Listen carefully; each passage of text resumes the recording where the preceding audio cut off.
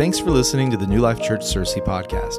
If you'd like to get connected to what God is doing at the Searcy campus, you can text the word Searcy to 88,000. There you can give online, get connected to a life group, find your place in a serve team, and so much more. You can also find today's message notes in the YouVersion Bible app. Just tap the link in the episode description to follow along during the sermon and save notes directly to your phone. Now, prepare your hearts to hear a great word from God today. So today, as we look into the scripture and we look into Ezekiel, I want you to think and I want you to consider something with me, and that is this topic of hunger. And so I want you to think for just a moment what it's like to be hungry. Now, I'm not talking about 3 p.m. in the afternoon hungry. I'm talking about haven't eaten in a week hungry, okay? So think about that. A lot of you have never been hungry for a week because you live in a first world and food is very accessible to you. And so if you've ever fasted, you know this feeling, the things that you go through physiologically, mentally, spiritually when you fast. But I want you to think about that feeling, the ache of hunger. Now, I want you to add to that a layer. I want you to imagine that your kid has been that hungry.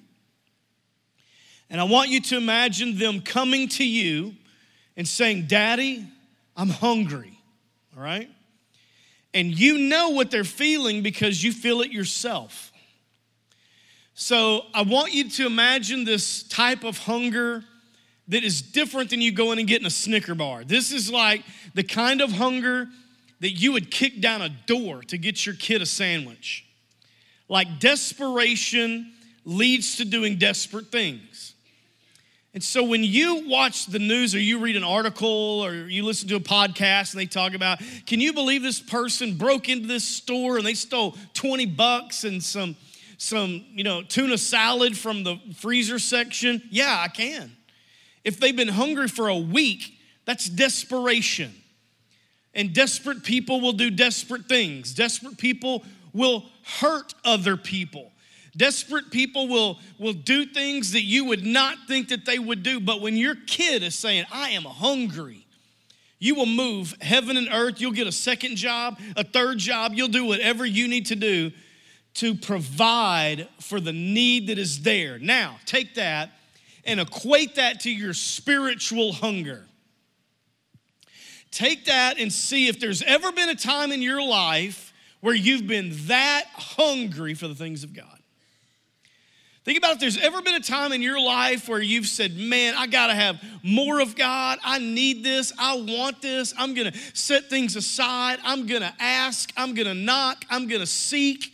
I'm gonna do all of the things that I am craving to do just in the hopes that I can be with God for just a moment of time." This is what it means to be spiritually hungry. However, in the modern church, we are fighting back the commonness of God to make him extremely common, not sacred, nothing special, humdrum. We are fighting to remove the awe of him because we've already filled our stomachs with other things. And that's a different sermon, but the truth is we fight all of the time in the modern church to bring the awe of God back into it. I think what we're seeing around the country by another generation is them capturing, maybe even for the first time, the awe of God, the genuineness of God, and saying, "I want that in my life. I want that to lead me." And so when you're looking at these hours and hours and hours of singing or worship or prayer or repentance, you're seeing the awe of God return to a people group.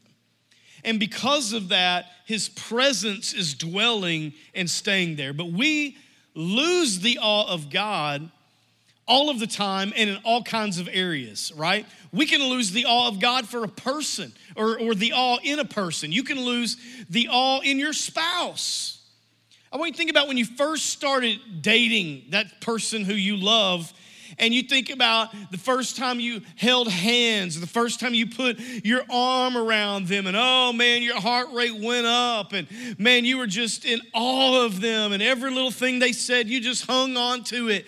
And now 10, 20, 30 years later, you don't even talk at a meal anymore, you know? It's like the biggest takeaway is, where do you think these croutons, you know, what brand do you think these are? We got to pick up a bag of these for home. You know, you lose the splendor of it because of time that you've put into that particular relationship. And we can do the exact same thing with God. Think about when you first gave your heart to Christ. We have a phrase for this in church world. It's called being on fire, right? We experience something and we go, man, that person's on fire for God. Look at them. And you just see the zeal of God on them and how their life was changed, and how they talk differently and they act differently and everything that they do. And, you know, they're talking about faith and their journey, and they're forgiving people really fast. And it's like they just want to get everything right so that they can just follow Jesus. You're like, man, person's on fire for God. But there's a temptation, again, that after 10, 20, 30 years of following Christ, it's very easy for you. It's very easy for me, and I'll give an example of that in just a minute, to just lose the uncommonness of God. How amazing He is, how holy He is, how great He is, the honey on the tongue, the taste and see that He's good and He's sweet. Let me put us all on level ground with some familiar biblical examples of how quickly you can lose awe. The children of Israel had a pillar of fire over them. Okay, I want you to think about this. A pillar of fire, and it served many, many things. You know, theologians talk about how in the desert night it would have been cold, and so this pillar of fire provided some heat, much like the sun would upon them, and it would keep them sheltered, and it was also directional. They would follow it and know where to go. And that pillar of fire became very common to them. As a matter of fact, the miracles that were wrought in those years, those decades of going in circles, became very, very common. Like, you know, bread falling from the sky. Well, now we don't want that. We want some meat, okay? Water coming from a rock, you know. And this wasn't like a water fountain, you know, where everybody steps up to it and puts their Yeti cup under it. You know, this was like a river runs through it, right? It had to provide water for 1 million people. So, I mean, this is miracles upon miracle upon miracle. And it just was very, very common. So this pillar of fire to them became just as common as us going out in your backyard tonight and seeing the moon. You look at it and you go, yeah, that's the moon. It's no big deal. It's here all the time. It became very, very common. King Saul, in his reign, keep in mind that priest and king served together. And so king took on all of the power dynamics, the protection of a kingdom, the unity of it, the strength of it, the expansion of it, all those things. Priest took on all the spiritual roles. Well, Saul was going to provide a sacrifice, and the priest was running late. And so basically he said, hey, I've seen this done. So I'm going to step in and do what the priest did, and I'm going to sacrifice. And he did. And the Lord was so displeased with him, because it's like, stay in your lane, man. Like, you're the king. I've provided both roles. Both roles have to work in tandem. You stay king. He'll stay priest. Do not put your hands on the priestly stuff. But to him, he had seen it. He had seen it done. He had participated in it over and over and over again. So he said, this is nothing. I can do this. And the holy became very common. Okay? The people of Nazareth in Mark chapter 6, Jesus is doing amazing miracles. He's in full swing. Ministry is peaking. And they look at him and they go, we know you. Like, you are Mary and Joseph's son. We don't know what to tell you, man. I mean, we just don't know that we're buying into this, that you're the Savior, because you used to play with my son. So I don't know what you want us to do here. And I want you to imagine this, like there's a crowd and Jesus is teaching and they say, hey, what's going on over there? And somebody in Nazareth says, don't worry, it's just Jesus. And I wonder if that's some language of the modern church now, that we look at things and we look at, and it's so common. We're just like, that's just Jesus. That's just, let it go. He'll move on to the next city. Don't worry about it. It may look weird. It may look like a move of God, presence of God, revival of God, whatever you want to call it. But let's don't honor it. It's no big deal, okay? And so in Ezekiel chapter 44 and verse 23, Ezekiel's very punchy, but he's talking about retraining the people of God, and he says this to them. They are to teach my people the difference between the holy and the common, okay? Now, if you take that down just a little bit and you say, well, if there's common and he says holy, then holy would be uncommon, okay? So the difference between the uncommon and the common, I want you to tell them there's a line there. Tell them that there's something more when they meet with me. Tell them there's more to it than just a physical experience. This is more than just their senses. This is an inward work of my presence on the soul of mankind.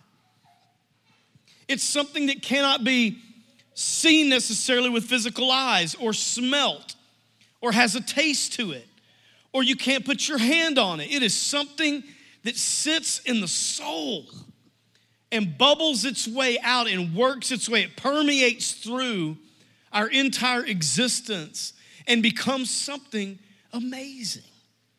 But teach them that there is a difference between uncommon things and common things. And again, in our humanity, the more we experience something, the more we dial down its uncommonness and we make it common, all right? And so when we look at this, it's easy for us in a modern world to come and go in and out of church, to come in and sit in a common chair that's the same color every week, drink common coffee that's the same brand every week, to listen to the same communicator every single week, to hear a worship team every week where check-in is the same, the parking lot is the same. It's a common experience. But what it's supposed to be is when we come together in the presence of God, it's transformational. It's supposed to be that once we come together, it's not about chairs and podium and communicator and check-in and coffee. It's about the uncommonness of the whole reason we're here. So it gets to be very easy to go, I'm going to go and do this thing, and yet we leave, and sometimes we've never even worshiped. Like we get up and we get showered and we get dressed and we get the kids ready and we get them here and we come in here and then we've got this experience, and sometimes you leave and find yourself at Colton's wondering what was even done. You're like, what did he even talk about today? Why? Because it's common. It's routine. I remember, this is the time when it happened with me. When we started this 9 years ago, we were in a carpet store across town. I don't know how many of you went there. If you did, I'm very sorry. You had to love that church to go there because it was impossible to park. When it poured down rain, it was awful. We had 3 toilets in the whole building. One was always broke, so really we had 2. And it was just awful. I mean, the experience was, but there was a sweet presence there. Okay, and so as we began to grow, and of course the building was much smaller, but we had a 10 o'clock, and then we had to break that up and do a 9:30 and 11, and then we had to break that up, and we did an 8:30, 10, and 11:30, and we did that for about 18 months before we moved over here. And there were several Sundays, this is just my experience, I'd come out of the gate 8:30, man. I was ready to go, ready to preach, ready to see everybody. And so, for a pastor, it's Super Bowl. This is Super Bowl Sunday every Sunday. And so you're talking, you're speaking, you're trying to be led by the Spirit. And at 8:30, great, okay, done, flip the service, clean the sanctuary, clean the bathrooms, 10 o'clock crowd comes in, same thing. By 11:30, you want to go home. Like you're like, do we have to do this again? And as a communicator, you've already said the same thing twice, so your mind plays tricks on you. So you go to speak and your mind's going, you already said that. Hey, you've already said that. Hey, dummy, you just said that. And you get caught in this thing. And I remember the last 6 months of that, it was like that 11:30 service, it was just common. Like we lost the awe of it. We lost the awe of what was happening, of that particular crowd specifically. Was to go, this would be so much easier if we had 2 services. And it was like I had to get this rebuke from the Lord to go, hey, during this season, you better steward this and get your attitude right and come back to seeing this for what it is. And we can do this with anything. We can do it with a myriad of things. But let me talk to you for a moment about this. This is the one thing, and I may not preach beyond this one point today. But God needs to be known,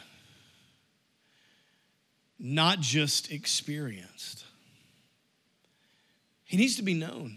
And Scripture teaches this and even trumps it. Okay, I'm going to show you that in just a second. But let me tell you what I'm talking about. God has to be known. It's talking about intimacy. Okay, it's like if I ask you, do you know your spouse? Okay, you would say, sure I do. I know them. But it doesn't mean like here. It means like I know, like I have a connection with you. Okay.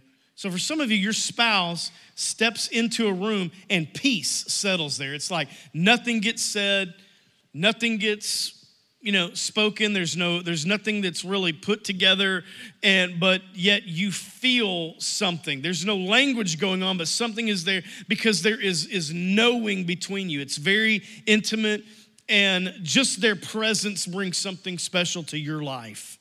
Okay? That is what he's talking about. He's not talking about head knowledge. He's not saying because you can quote 5 scriptures. He's not saying because you can theologically break something down into appropriate hermeneutics or homiletics or Greek or Hebrew. He's not talking about those things. He's saying, do you know me? And what I think God is revealing to his people in these days right now is the importance of us not just having a good experience, and I love good experiences, but to walk away from that experience and to know God, right? When I grew up, we grew up having what was called revivals, okay? Anybody else grew up having revivals? Anybody? Where's my Baptist people? I know y'all had revivals, all right. Revival was simply this. It was having a guest of some sort, and they came in, and for 2 or 3 days, you'd have service, night after night after night, and the goal was to give you an experience, like to remotivate you, to get you focused again, to have worship. And in the course of those 2 or 3 nights, you'd have what was called a potluck. You do not want to be a part of that. But people would bring mystery meals. Okay, and so you'd have to go around and say, is this so-and-so's, turkey and dressing? And you would dive into that, but you left somebody else's completely alone. You might know what I'm talking about. Okay, you got to stay away from sister so-and-so's turkey and dressing.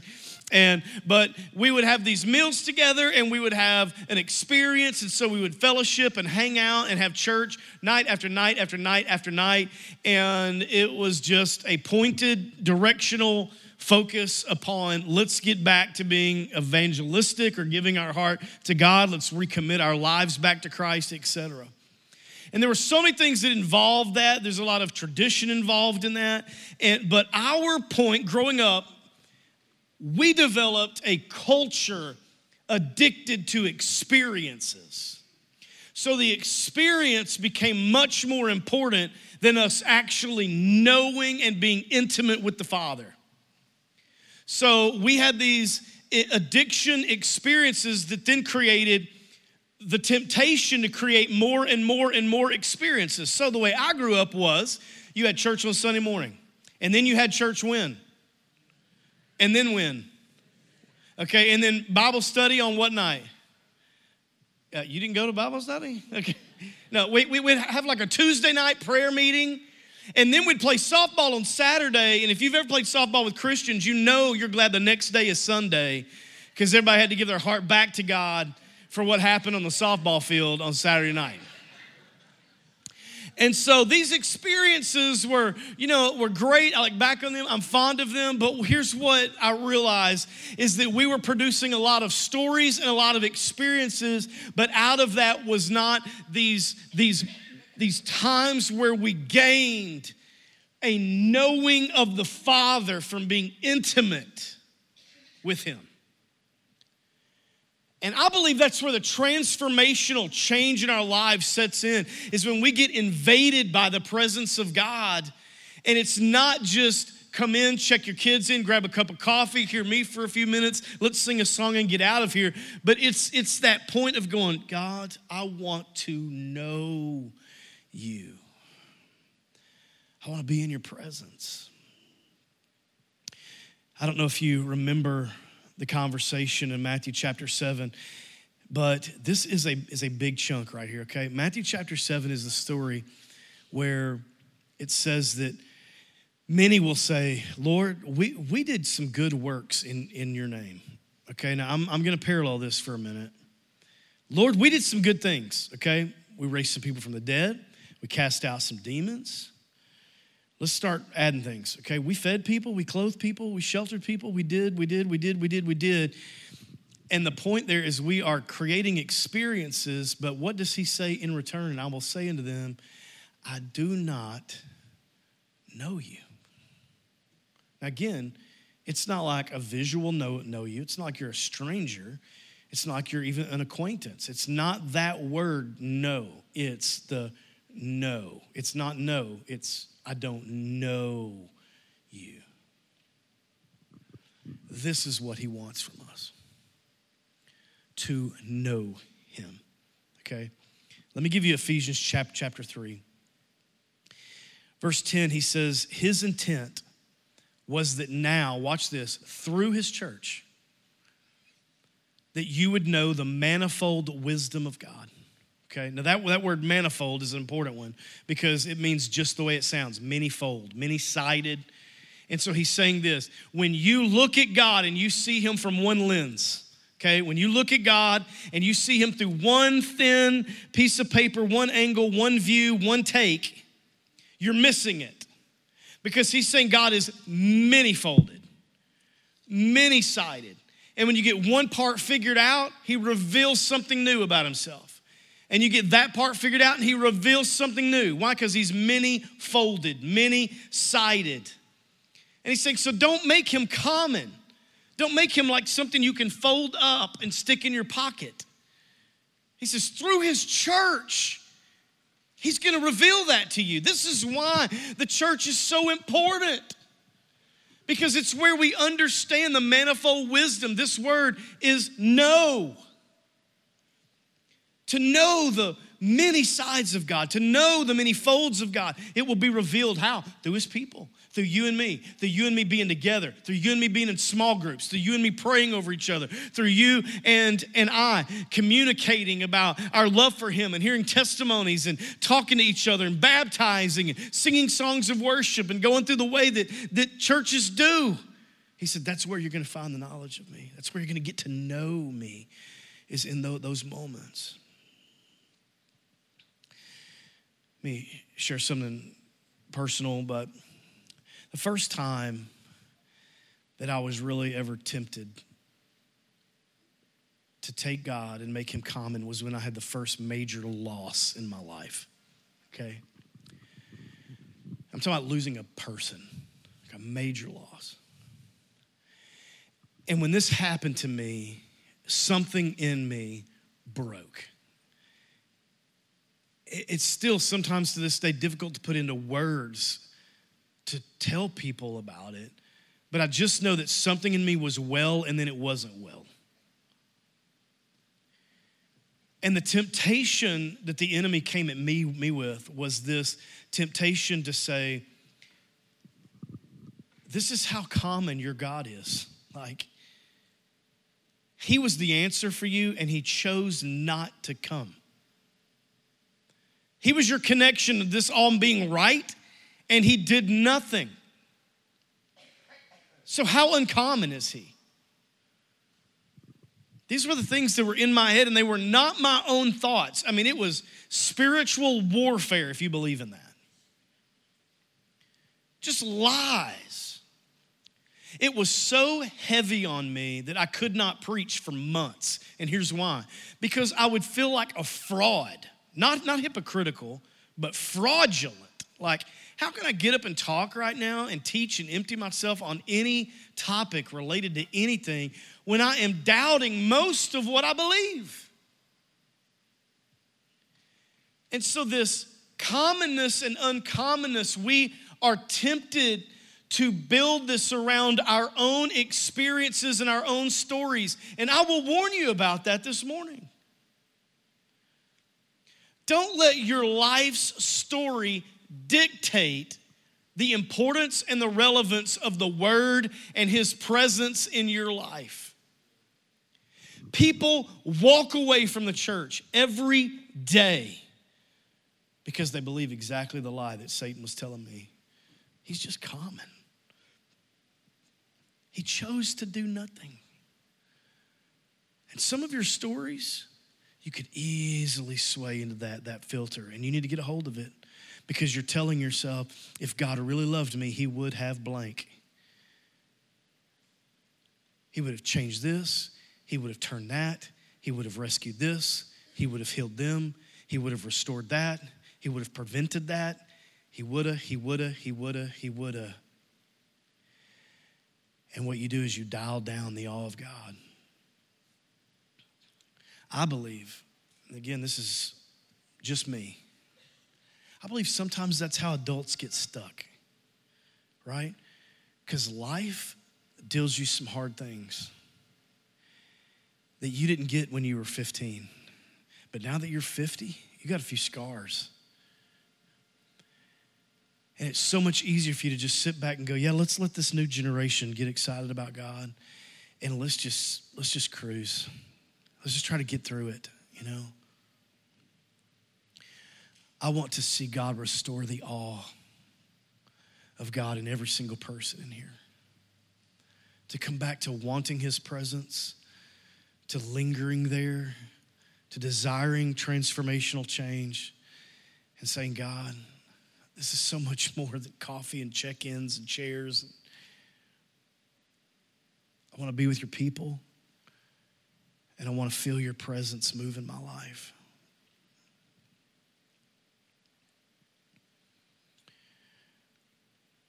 I want you to stand with me today. I'm gonna wrap this up. I want to read today just an excerpt really quickly from Psalm 33. David says this. He says, let all the earth fear the Lord. Let all the inhabitants of the world stand in awe of Him. And then he ends it by saying, our soul waits for the Lord. He is our help and our shield. One version says, we wait in hope for the Lord. Okay? So he says, I want the whole world to stand in awe of God, to recapture it, to come back to the zeal of what it really means to love God, to have Him in your life. In some way, we all believe this, right? Because you would not come here every Sunday for coffee. You come here because you believe that there's something deeper and richer and fuller because He's in your life. And David said, I want the whole world to stand in awe of God. And then he goes on and says, we wait in hope. And if you just look at the order of this psalm, it means this: you cannot wait in hope until you have first stood in awe. Like once you get it, that He's God and He loves you and this whole thing is about you, then you are full of hope and you're waiting in it for the next great thing to happen, for the next door to open, for the next time that we're together.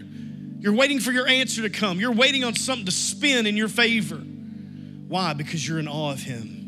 And now you wait in hope. And that's where some of you need to be today. You are hanging on onto a rope that you've tied a knot in, and you're tired and you're exhausted by it. And you are waiting, but you are not waiting in hope. Because the enemy has lied to you. And you have dialed down the awesomeness of God. Fight that today. Fight that today. Father, I love you. I pray over our church today. Every person in the room. I pray over every single person in the room. God, there are those today exhausted, hanging on to the rope, hanging on. Well, there are those today who have lost their awe of you. Life's been hard. They need to be refreshed, and they need to be restored to your presence, and that's what I pray for. I pray that whatever you're doing with this moving of your presence, Lord, don't pass us by. Come to us. You are welcome here, Lord. So we worship you. Come on, can we do that for just a minute? Will you just reach your heart out to the Lord? God, right now, whatever's in there, it may be broken into a million pieces. Just give it to the Lord. God, right now, just give it all. Give it all.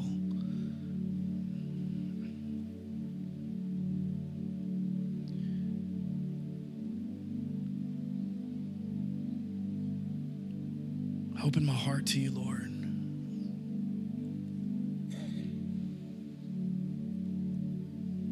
God, we drink from your cup today. We drink from your cup.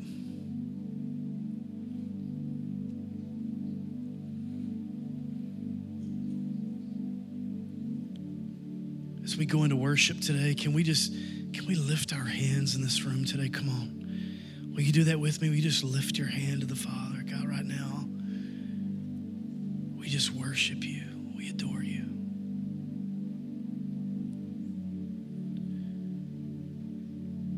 Come on, just lift up the name of Jesus. God, we give you thanks.